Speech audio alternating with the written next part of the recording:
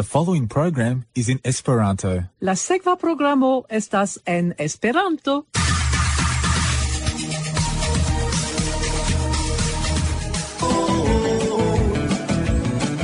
Esperanto. Tre azarde vin renkontis.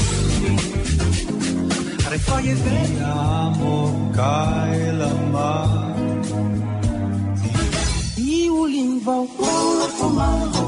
Esperanto por pomaro. Estas alvenita la foro, oral de nefama 40.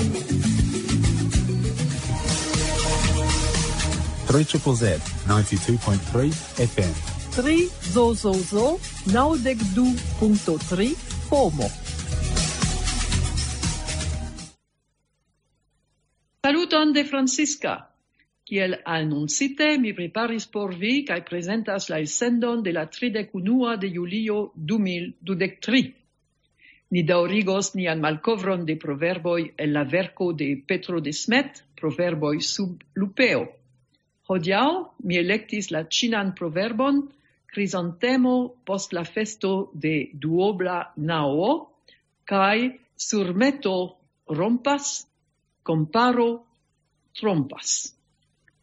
Okaze de la Kvina Kongreso en Barcelono, Zamenhof deklaris: en la ĝis nunaj kongresoj mi havis ion por diri al vi. Tial, ĉe la malfermo de la kongreso, mi parolis longe. Hodiaŭ, mi havas nenion gravan por diri. Tial, mi parolos mallonge. Pro tio, ni tuj iros al la parolado de la 6ª kongreso en Vaŝingtono en 1910. Sekvos intervjuo al Sandor Horvath pri la mondaj heredaĵoj kaj informoj de JoMo pri la evoluo de la okcitana vorto kadet.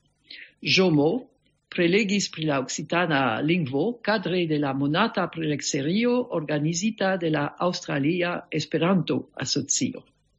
Kompreneble ne mankos kantoj. Ni aŭdos Ruĝo kaj Blu de Amplifiki en la kompaktdisko Tute ne gravas, la 2 hundoj de Ale kaj Vojaĝo en la kompaktdisko Tro, Las Vegas de Inicialoj DC en la kompaktdisko La granda aventuro, kaj ni aŭdos la melodion Unu rozo en la kompaktdisko Flugantaj melodioj de Rafael Milhomem. Ĉu vi komprenas la signifon de la ĉina proverbo krizantemo post la festo de duobla naŭo? Mi certe ne povas. Mi eĉ demandas min, kio estas tiu festo de duobla naŭo? Kvankam Surmeto rompas, komparo, trompas aspektas pli eŭropece, bedaŭrinde por mi ĝi estas same enigma kiel la ĉina proverbo. Espereble post la legado de la esploroj de Petro Desmet ĉio klaros. En resenso pri la nova mirinda ĉina vortaro, mi ankaŭ priparolis kelkajn ĉinajn esperantajn esprimojn. Mi tie devis iom limigi miajn klarigojn pro spaco-problemo, kaj tial mi ne povas rezisti repreni unu el la tieaj esprimoj. Kaj mi nun kopias la tutan tekston en la nova vortaro kaj komentos krizantemo post la festo de duobla naŭo. Afero kiu estas malfreŝa kaj ne plu interesveka. Novaĵo kiu ne plu estas aktuala, ne tuj revenu haste, nun ke ni jam renkontiĝis. Ĉagrenos papiliojn, morgaŭ la velkiĝ de l' floroj. La 2 versoj cititaj en la poemo responde al Wangong en la festotago de duobla naŭo, verkita de Su Shi, priskribas krizantemajn florojn post la festo de duobla naŭo, nome la 9ª tago de la 9ª monato laŭ la luna kalendaro. La origina signifo estas ke tiam, tio estas morgaŭ, la floroj estos jam velkintaj, kaj ne plu interesos la vizitantojn.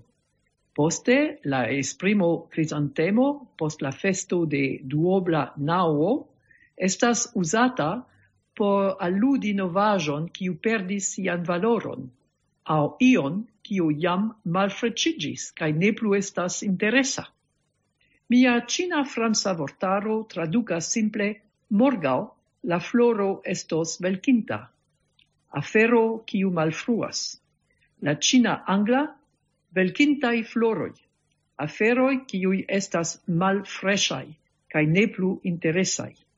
Tiuj vortaroj limigas sin al nur tio.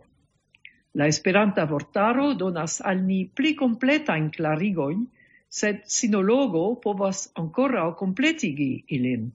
Ekzemple, ke la naŭa monato laŭ ludkalendaro nomiĝas ankaŭ la krizantemo monato, kaj kial la naŭa tago estas speciala festotago, la signifon de la nombro naŭ. Ĉu mi estas proverbara, o ĉu mi estas malproverbara? Ĉu gravas? Kaj verŝajne foje pro, foje malpro. Dependas de mia humoro, dependas de la situacio, dependas de la speco de proverbo. Cetere, ne ĉiam estas facile decidi ĉu io estas proverbo aŭ ne, precipe ne kiam fakte temas pri proverbareca esprimo. Tamen ofte tiaj esprimoj kaj proverboj estas sauso de plado, estas kremo sur torto, estas konsolaj, aŭ almenaŭ se oni renkontas bonan proverbon en teksto, oni sentas kvazaŭ oni albordiĝas en konata haveno, oni sentas sin sur sia propra tero, almenaŭ se oni komprenas la proverbo. La signifa valoro de proverboj estas treege malgranda. Jam sufiĉas pripensi, ke ekzistas sufiĉe da proverboj, kies malo estas minimume same vera, kiel ilia baza formo. Pensu pri proverboj rilate juĝado de homo laŭ siaj vestoj, aŭ per eraro ne praviĝas la faro, kiu fakte estas ekvivalento de la jezuita, la celo pravigas la agon, kiu same ofte estas uzata en la formo, la celo ne pravigas la agon. Pri la vestoj mi provizore citas du, valoras ne la vesto, valoras la esto. Kaj, kia oni vin vidas, tia oni vin taksas. Proverboj estas parto de kulturo, eĉ se ofte ili estas prunteprenitaj el aliaj kulturoj. En la okcidenta mondo, amaso da proverboj fakte estiĝis pro ekzistantaj latinaj proverboj. Oni lernas la proverbojn kune kun la kulturo de popolo, eventuale de sia propra popolo, kaj kun la akompana, eĉ se nun jam ofte forgesita, rakonto. Oni do ne hontu, kiam oni ne tuj komprenas proverbon, kaj nepre oni ne kulpigu la lingvon pri tio. Estas nur trueto en via kulturo, trueto en via edukado, kaj ofte facile riparebla. Oni povas eĉ diri, ke neniu homo rekte komprenas ĉiujn proverbojn el sia propra lingvo. Kaj ankoraŭ pli tio estas vera, kiam oni lernas lingvon ekzotikan al sia propra kulturo. Se kiel ĉinologo oni renkontas kato plori maljuna rato, oni ne tuj komprenas, ke temas pri plori krokodilajn larmojn. Kaj pri tio, nepre ne la ĉina lingvo kulpas. Similaj kvartetoj abundas en la ĉina. Mi citis nur la plej konatan, kaj studento devas ĉiun el ili aparte lerni, same kiel li lernas novan vorton.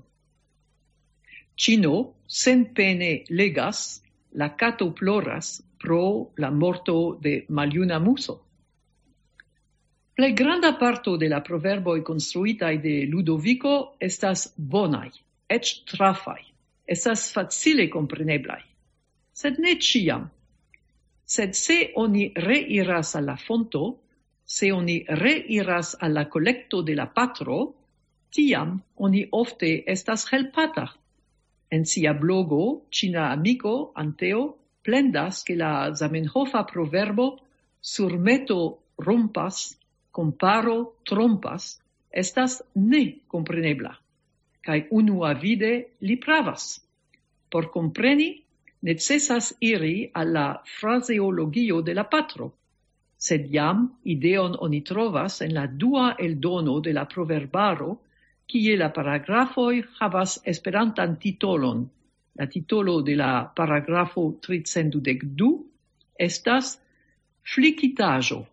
Do, el tiu titolo, ni povas dedukti ke la surmeto indikas surmetaĵo, flikitaĵo, riparaĵo de truo en vesto. La ideo do estas ke riparo de malforta loko en vestaĵo ne havas multe da senso. Ĉiu scias ja ke tuj ĉirkaŭ la malforta loko la ŝtofo denove rompiĝos, kaj la aldona parto signifas ĉiu komparo estas minimume parte falsa. En la paragrafo troviĝas du aliaj esperantaj proverboj, kiuj do pli malpli devas havi la saman signifon. Timu amikon, kiu jam havas flikon. Timu lupon edukitan kaj malamikon repacigitan. En la unua eldono de la Esperanta proverbaro, eldono en 3 kajeroj, kie paragrafaroj kuniĝas sub rusa titolo, tute paralele al la kvarlingva fraseologio, la 3 proverboj kune en unu paragrafo estas en serio kun titolo malamiko. Tiuj rusaj titoloj fakte montras la vorton sub kiu la proverboj alfabete ordiĝis. Tamen en ĉiu grupo samsenseco estas indikita per grupigo en paragrafoj. Poste, Ludoviko en la posta eldono aldonis apartajn signifajn titolojn kiuj rilatas al la temo.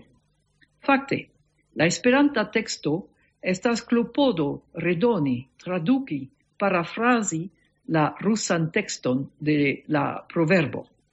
Kaj apud tiu rusa proverbo en la fraseologio troviĝas en la franca kiel ekvivalento, do ne trofidu iun, kiu iĝis malamiko kaj poste amikiĝis kun vi. La dua esperanta proverbo estas fidela traduko de la pola. Edukita lupo kaj reamikiĝinta amiko ne fidindaj. Ni trovis ankaŭ ekvivalentojn en la nederlanda kaj hungara lingvoj. Kaj duan francan proverbon montriĝas, ĉiu komparo estas falsa. La germana ekvivalento, laŭ patro Zamenhof, estas riparita amikeco malofte iĝas kompleta. Ĉiu komparo estas mankhava. Mi havas la impreson ke tiu teksto pri komparo estas iomete de Ludoviko alkroĉita al la unua parto pro plaĉa rimo. La rompas en la Zamenhofa teksto estas iom stranga verbo. Verŝajne intenso estas absoluta uzo, do sen objekto, kun la ideo, se oni flikas vestaĵon, la vido de la fliktitaĵo rompas la elegantecon, rompas la vidon. Aŭ, kiel mi antaŭe diris kaj pensis, tiam la vestaĵo denove rompiĝos. La surmetaĵo rompos la vestaĵon. Kompreneble rompas pro la rimo. Ludoviko kunigas ambaŭ proverbojn en unu solan en Esperanto. Nu, ja, ankaŭ estas la senso, tiel kiel flikado de vestaĵo ne estas fidinda, tiel ankaŭ flikado de malamikeco. Maligo de malamikeco ne estas fidinda. Dankon al Petro Desmet, kiu tiom pacience kaj bone klarigas la proverboj. Prave, tuj havas senson la proverboj, kiujn oni lernis en kunteksto, eĉ se ili apartenas al la pasinteco, kai oni ne plu scias pri la pasintaj kutimoj subkomprenataj. Nun ni aŭskultu la kanton Ruĝo kaj Blu de Amplifiki. Ĝi estas en la kompaktdisko Tute ne gravas.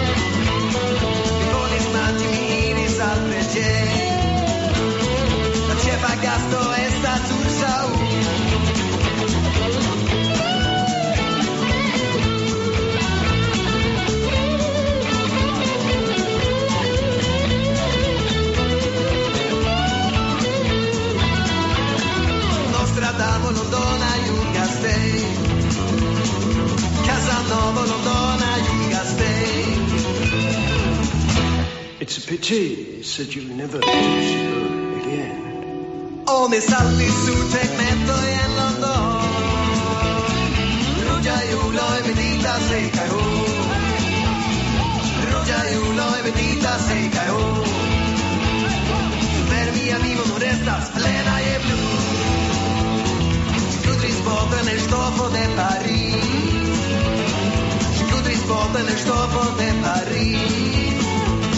La boto i ruĝi sed bluis je la ram. Malitza bolitz, malitza malitz, Maria Knabun, la Supermikun, l'auto marquis, con provis, non dico ni all'Amsterdama paradis. Ruĝa julo e bendita se cayó. Ruĝa julo e bendita se cayó. Se per mia vivo non restas plena e blu. Ruĝa julo e bendita se cayó. Ruĝa julo e bendita se cayó. Per mia vivo non restas plena e blu. Plena e blu. Plena e blu. Per mia vivo non restas plena e blu.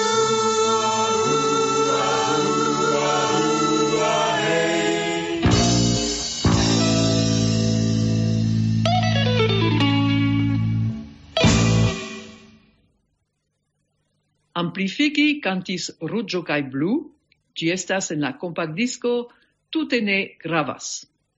Iri al Usono en 1910 certe estis granda kaj longa entrepreno, sed ankaŭ ĝojiga afero por la eŭropanoj kaj azianoj renkonti unu la alian kaj la amerikanojn. Zamenhof esprimas tiun ĝojon en sia parolado cadre de la Universala Congreso en Washingtono en 1910. Sed ne nur. Jen. En via lando, usonaj samideanoj, nia afero estas ankoraŭ tro juna, kaj multaj el vi ne elaboris al si ankoraŭ tute klaran juĝon pri ĝi. Tial, permesu ke mi almenaŭ iom esploru antaŭ vi la vojon, kiun ni iras. Kion celas la esperantista movado? Ĝi celas atingi reciprokan komprenadon inter ĉiuj homoj kaj popoloj. Por kio ni bezonas tian reciprocan comprenadon? Kiaj estas la sekvoj, kiuj ni atendas de ĝi? Kial ni deziras ke ĝi estu nepre sur fundamento neutrala? Kial ni tiel persiste laboras por ĝi? Kia estas la spirito, kiu nin ĉiujn ligas inter ni? Pri ĉio ĉi tio mi jam multe parolis, kaj mi ne volas nun ripeti miajn vortojn. Des pli ke ĉiu el vi, post kelka meditado, facile mem trovos la respondoj. Antaŭ vi, praktikaj amerikanoj, mi volas analizi alian demandon. Nome, ĉu ni kun nia laborado staras su vojo tute certa, aŭ ĉu ni povas timi, ke iam nia tuta laborado montriĝos vana. Nur plena konscio pri la irota vojo donas al la marŝantoj sufiĉe da energio por kontraŭbatali ĉiujn malfacilaĵojn, kiuj troviĝas sur la vojo. La celo, por kiu ni laboras, povas esti atingita per du vojoj. Aŭ per laborado de homoj privataj, tio estas de la popolaj amasoj, aŭ per dekreto de la registaroj. Plej kredeble, nia afero estos atingita per la vojo unua, ĉar al tia afero, kiel nia, la registaroj venas kun sia sankcio kaj helpo ordinare nur tiam, kiam ĉio estas jam tute preta.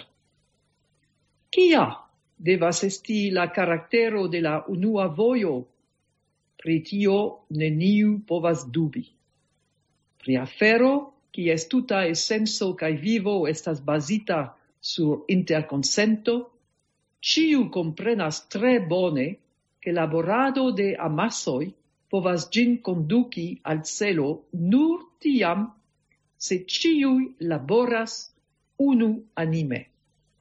En tia afero, se ĝi per si mem montriĝis vivi pova, konkordo estas la plej certa garantio de senduba sukceso. Malkonkordo signifas la morto. Tion komprenas tre bone niajn samideanoj, kaj tial ili kun indigno forpuŝas ĉiun, kiu volas delogi ilin de la komuna vojo. Sed iufoje, en la kapo de tiu aŭ alia samideano, aperas la sekvanta demando. Kio estos la sekvo, se la solvon de la internacilingva problemo volos iam preni sur sin la ia granda forto, contra kiu ni ĉiuj estas tro senfortaj. Ekzemple, la registaroj de la mondo. Ĉu ni devas timi, ke ili eble elektos alian solvon, ol ni elektis? Kaj tiamaniere nia tuta laborado fariĝos vana? Por trovi claran respondon al tiu demando, mi prezentu al ni che la registaroj de la mondo, aŭ iaj aliaj grandaj kaj influaj potenzoj, starigis aŭtoritatan komitaton, kiu devas decidi, kia lingvo devas fariĝi internacia. En la artikolo Esenco kaj estonteco, kiun multaj el vi legis en la fundamenta restomatio, mi analizis tiun demandon detale, kaj mi montris tute klare tion pri kio en la nuna tempo jam neniu esploranto dubas, nome, ke tia komitato, pri kiu mi parolis, neniel povus elekti ian lingvon nacian, nek ian lingvon mortintan, nek ian lingvon kun plene elpensita vortaro, sed ĝi devus nepre elekti nur aŭ Esperanton en ĝia nuna formo, aŭ Esperanton iom ŝanĝitan. Se la komitato kontraŭ ĉiuj postuloj de la prudento volus fari ian alian decidon, ĝia decido restus nur decido papera, kaj praktike absolute senvalora. Nun ni rigardu kia estas la sola maniero en kiu la komitato povus solvi la lastan alternativon. Plej nature kaj plej kredeble estas, ke la komitatanoj rezonados simple en la sekvanta maniero. Existas lingvo artefarita, kiu montriĝis tute vivi pova, bonege funkcias, bonege sintenas jam multe da jaroj, kreis grandan literaturon, ellaboris sian spiriton kaj vivon, kaj tel plu. Sekve, anstataŭ fari tute senbezone kaj sencele riskaj novajn eksperimentojn, ni simple akceptu tion, kio jam ekzistas. Ni donu al ĝi la aŭtoritatan apogon de la registaroj, kiuj ni reprezentas. Kaj tiam, la tuta eterna problemo estus tuj plene solvita, kaj de morgaŭ la tuta civilizita homaro reciproke sin komprenos. Tia, mi ripetas, estas la plej natura decido kiun ni povas atendi de la registare elektota komitato. Sed ni suppozu, ke la komitato trovos ke diversaj ŝanĝoj en Esperanto estas efektive tre necesaj. Kiel do ĝi agos?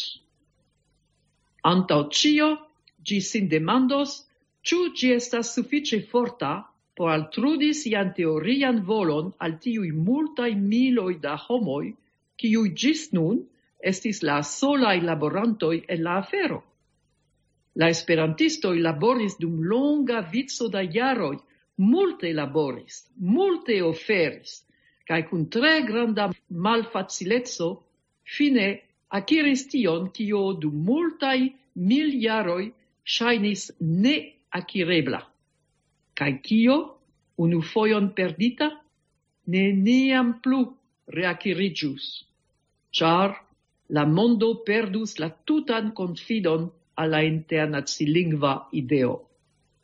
Sekve, ĉiu prudenta komitato dirus al si: ni devas esti tre singardaj, por ke, anstataŭ akseli la aferon, ni ĝin ne pereigu por ĉiam. Se la komitato scius, ke ĝin elektis ekzemple nur ia nun tre malgranda kaj malgrava landeto, ke la elekto estis nur tute senvalora formalaĵo, ke la elektintoj tute sin ne interesas pri la afero kaj ne havas eĉ la plej malgrandan intenson ĝin subteni, nek la forton por tio, tiam prudentaj komitatanoj nur simple esprimus sian opinion kaj dezirojn pri diversaj farindaj ŝanĝoj en Esperanto, kaj lasus la akceptadon aŭ neakceptadon al la decido de la esperantistoj mem, sed neniam komencus konkuradon kontra la esperantistaro, ĉar ili komprenus, ke morale tio estus nur peko kontra la internacilingva ideo, kaj praktike ĝi pli ol malpli frue kondukus nur al fiasko. Nun, ni suppozu, ke por la decido de la demando pri lingvo internacia estas kreita komitato kiu havas forton ne fikcian, sed efektivan kaj grandan. Antaŭe mi jam montris, ke se tia komitato ne volos, ke ĝia decido restu praktike absolute senvalora, ĝi povos preni nur aŭ Esperanton, aŭ ion tre similan al Esperanto. Mi diris jam, ke plej kredeble ĝi akceptos simple Esperanton en ĝia nuna formo. Sed ni suppozu che ĝi tion ne volos fari. Kiel do ĝi agos? Ĉar ĝi komprenos tre bone, che por crei vivopovan lingvon tute ne sufiĉas esti instruita homo kaj diri al si mi creos, che oni ne povas tion fari laŭ mendo en la daŭro de kelke da semajnoj, che tio postulas tre longan, fervoran, sindoneman, amoplenan laboradon, elprovadon, trascendadon, kaj ĉar ĝi scios ke ekzistas jam lingvo, super kiu multe da homoj tre longe laboris, kiu havas multejaran historion kaj tutan vivon, ke tiu lingvo bonege funkcias, kaj nur malmultaj punktoj povas en ĝi esti disputeblaj, tial estas tute kompreneble, ke se la komitato traktos sian taskon serioze, ĝi ne riskos preni sur sin mem la kreadon de tute nova lingvo, nek prenos alian lingvan projekton, kiun la vivo ankoraŭ ne sufiĉe elprovis, nek komencos tute senbezone, sekve neprudente, bataladon kontraŭ tiuj, kiuj ĝis nun laboris en la afero, sed ĝi prenos Esperanton kaj faros en ĝi tiujn ŝanĝojn, kiujn ĝi trovos necesajn. Kaj Zamenhof konkludis, ni povas sekve labori trankvile. Ni ne devas malĝoji, se nia laboro estas iafoje tre malfacila kaj sendanka. Sur nia flanko estas ne sole la fajro de niaj sentoj. Sur nia flanko estas ankaŭ la nerefuteblaj leĝoj de la logiko kaj prudento. Pacience ni semu kaj semu, por ke niaj nepoj iam havu benitan rikolton. Al la 6. Esperantista Kongreso, kiu sendube enĵetos multe da semoj en la teron amerikan, mi eldiras mian koran saluton. Ankaŭ hodiaŭ esperantistoj povas fari al si la samajn demandojn. La nombro da jaroj ekde la naskiĝo de Esperanto estas multe pli granda, la literaturo multe pli vasta, la kutimaj eventoj pli multnombraj. Sed, malgraŭ tio, ĉu la takso de Esperanto kiel internacia lingvo mondskale multe progresis? Ĉu por la decidantoj politiko potenco ne pli gravas ol praktika solvo por la bono de la popolanoj? Dum ni pensas pri la tasko priskribita de Zamenhof al ĉiu esperantisto, ni aŭskultu la kanton La du hundoj de Ale kaj Vojaĝo en la kompaktdisko Tro.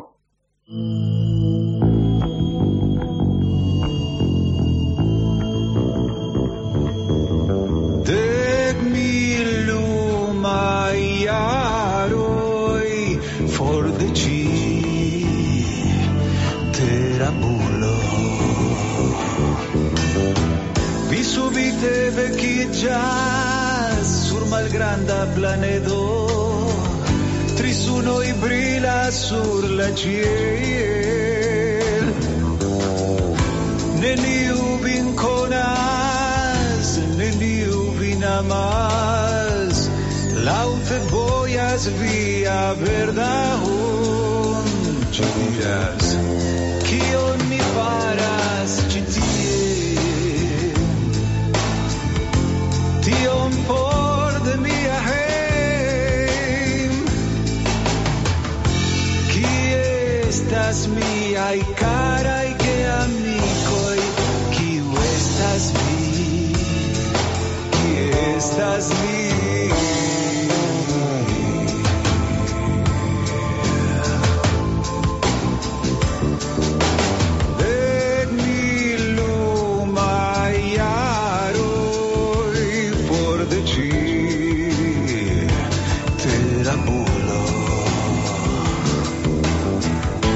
Subite con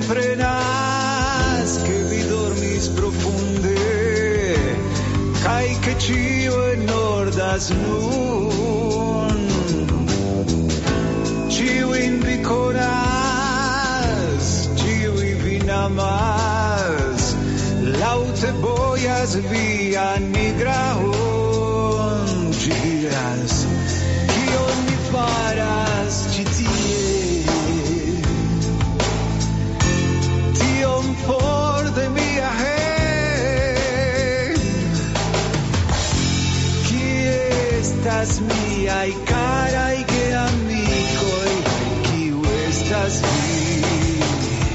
Kie estas vi?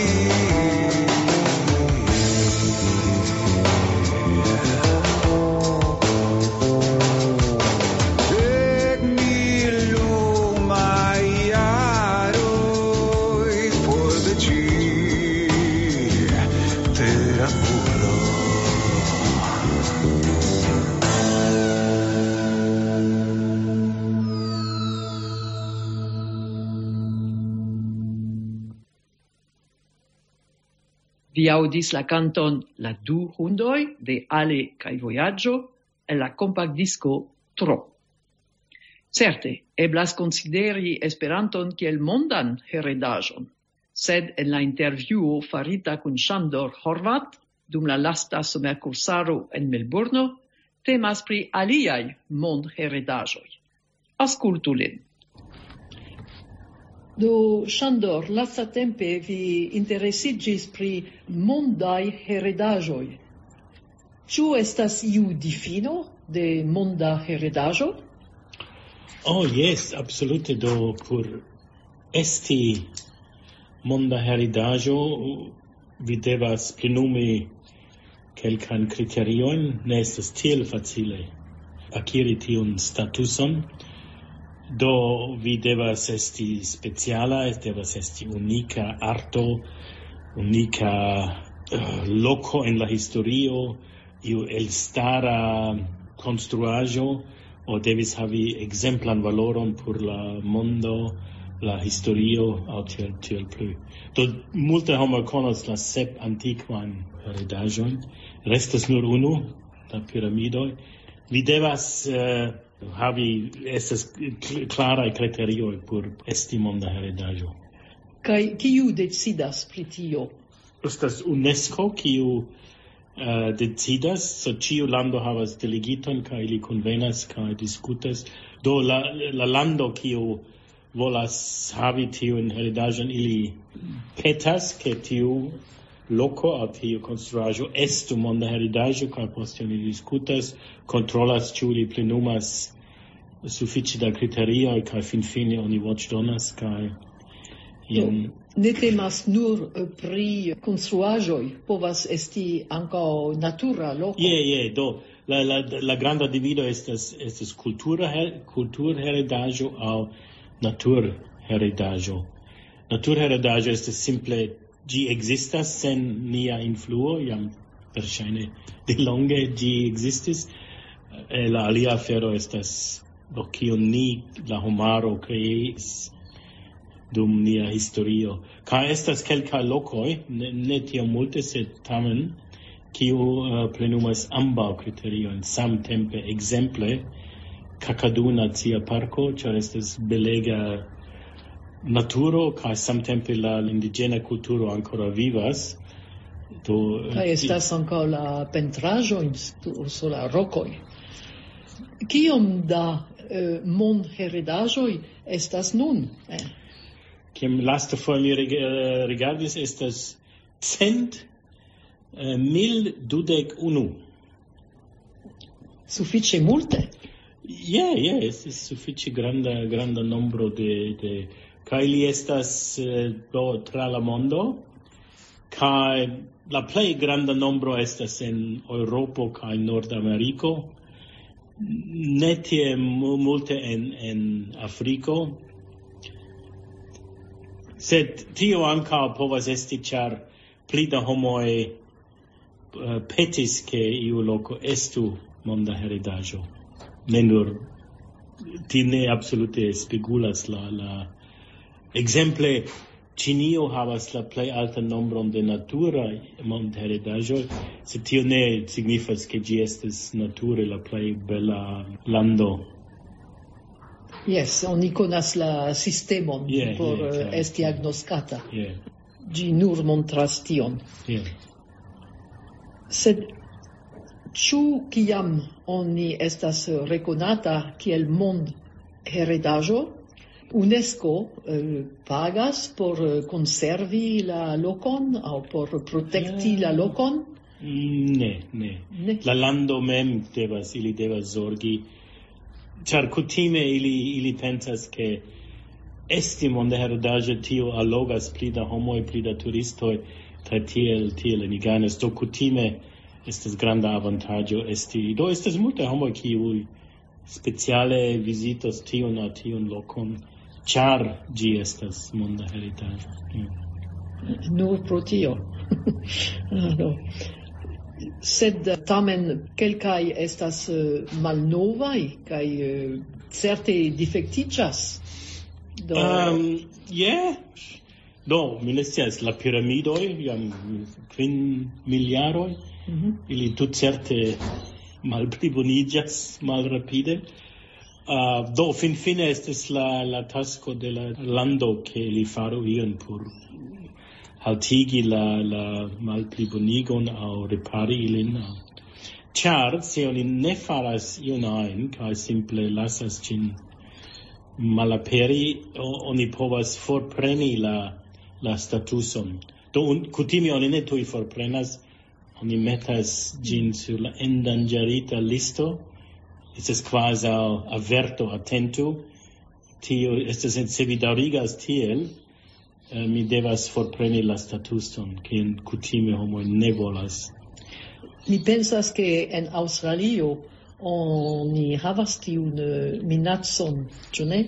Pri la korala barilo. Yes, do venis delegacio ekzakte por kontroli tion, sed la nia registaro multe kontraagas porque ĝi restu, kaj li sukcesis, mi pensas. Ili promesis fari tion kaj tion kaj tion, kaj kvankam verŝajne laŭ mi ĝi tutcerte estas minacata. La koraloj daŭre blankiĝas. Endanĝerita, oni ne scias kiam finfine ili tute detruiĝos.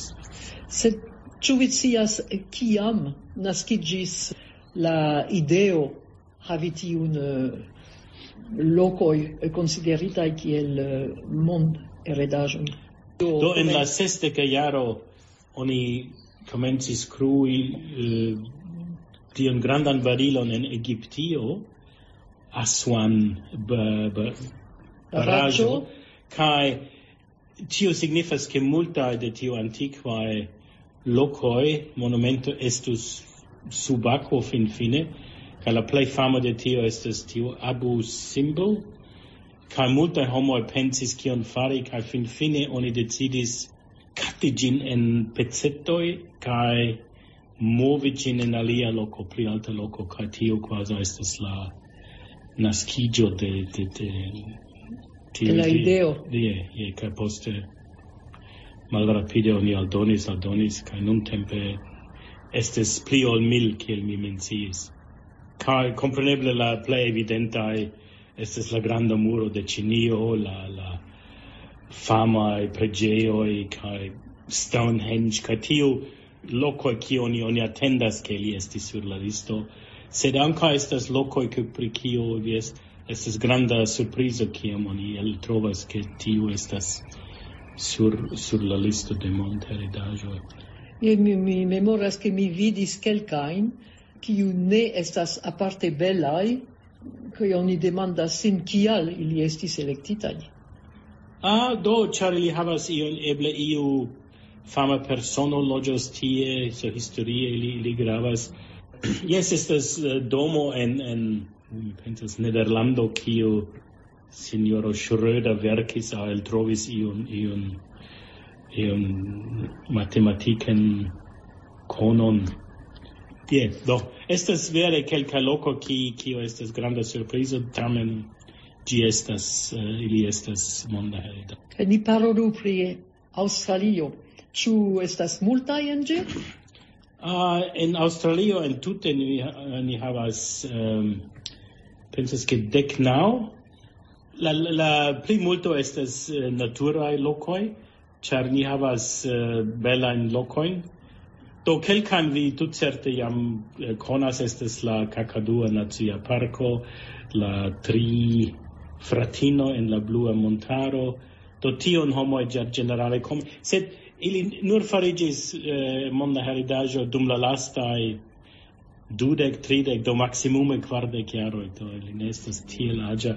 Do kelkaj ne estas tiel konataj, ekzemple tiu Buĉbim. Kie ĝi troviĝas? Tie en Viktorio. Kaj temas pri laŭ la nomo, mi supozas, aborigena heredaĵo. La insulo de Fraser, ĉar estas tute el sablo, kaj tion kaj specialaĵo. Kaj bela blanka sablo. Do kompreneble kaj kelkaj du insuloj, Lord Howe insulo kaj ankaŭ la alia Macquarie insulo. Port Arthur, do nun venas la truaĵoj, do Port Arthur, kompreneble la Sidneo, la operadomo kaj ankaŭ en Melburno la granda halo de ekspozicio en la urbocentro, kie oni fondis la Aŭstralion en 2001. Yes, nuntempe oni ne tiom ofte uzas ĝin.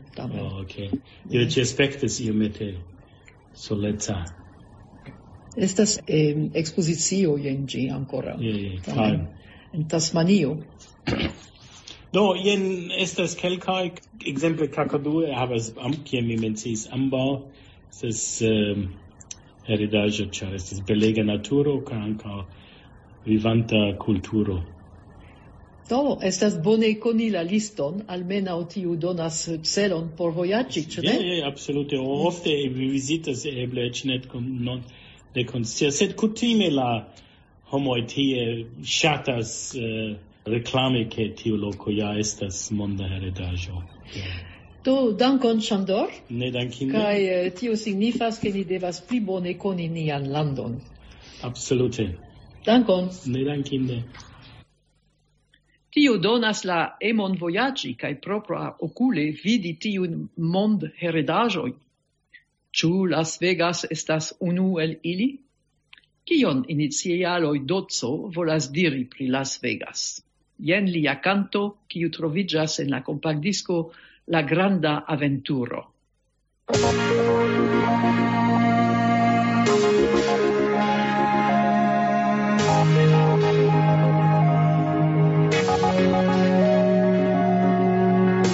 Grande casin, hotelo de nocte eble mi troigis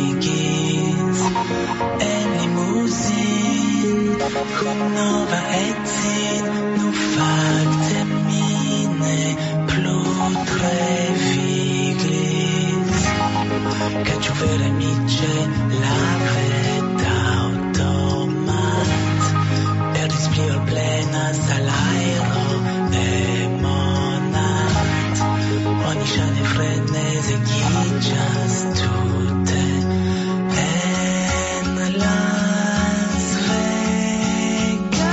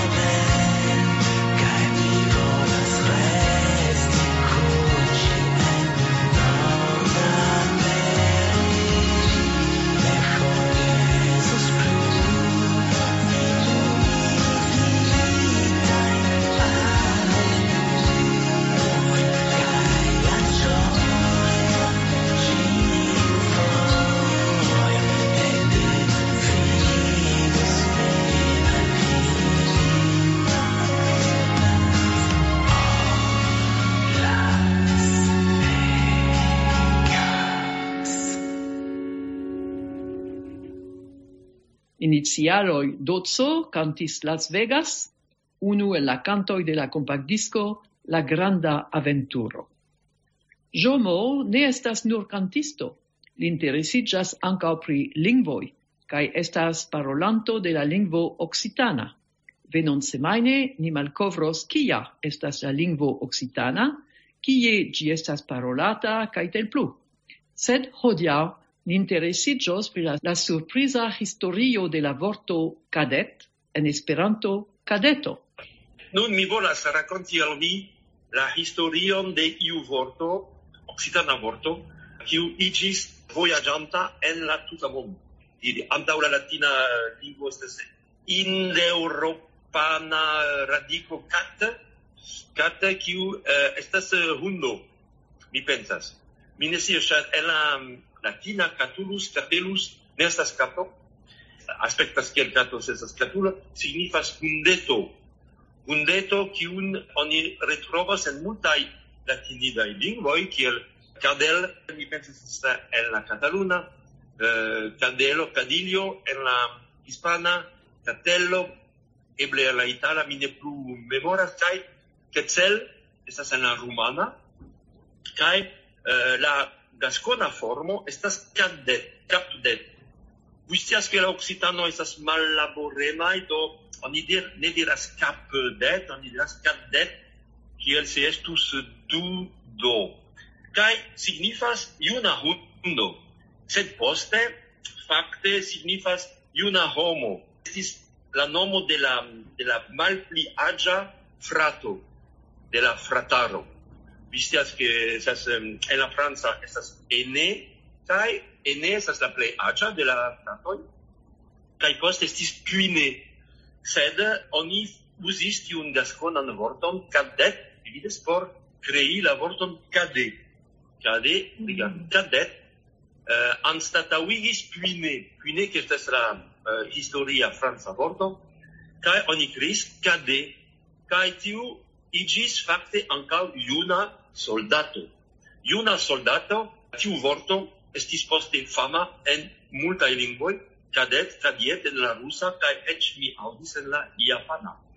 Do, cadet, fakte en Gaskonio estas tradicio sendi la plej junajn filojn en armeo, kaj do estis armeoj de kadetoj de Gaskonio, cadets. Do, signifas juna oficiro, eble, aŭ juna soldato. Kaj estas sufiĉe interese ke la oficiroj, kiam ili ludis golfon, fakte havis la bastonoj, kiun portis kadeto, kaj ili estis tie por helpi la oficiron, kaj portis la bastonoj, kaj poste unu momento, eble legendo, eble ne, oni anstataŭigis ilin per malgranda ĉareto, kaj kiu ankaŭ en la angla oni diris kade. Kaj fakte de tiu vorto, kiu signifas juna hundo, iĝis tiuj soldatoj de tiu epoko, kiu uzis la nomon kadetoj, kaj tiu iĝis nun ĉareto por supermerkato. Do estas sufiĉe amuza vojaĝo de vorto tra la mondo, kaj nun oni en Gaskonio, estas la origino de la vorto, oni uzas, sed bone, oni ne scias, oni ne konas la origino.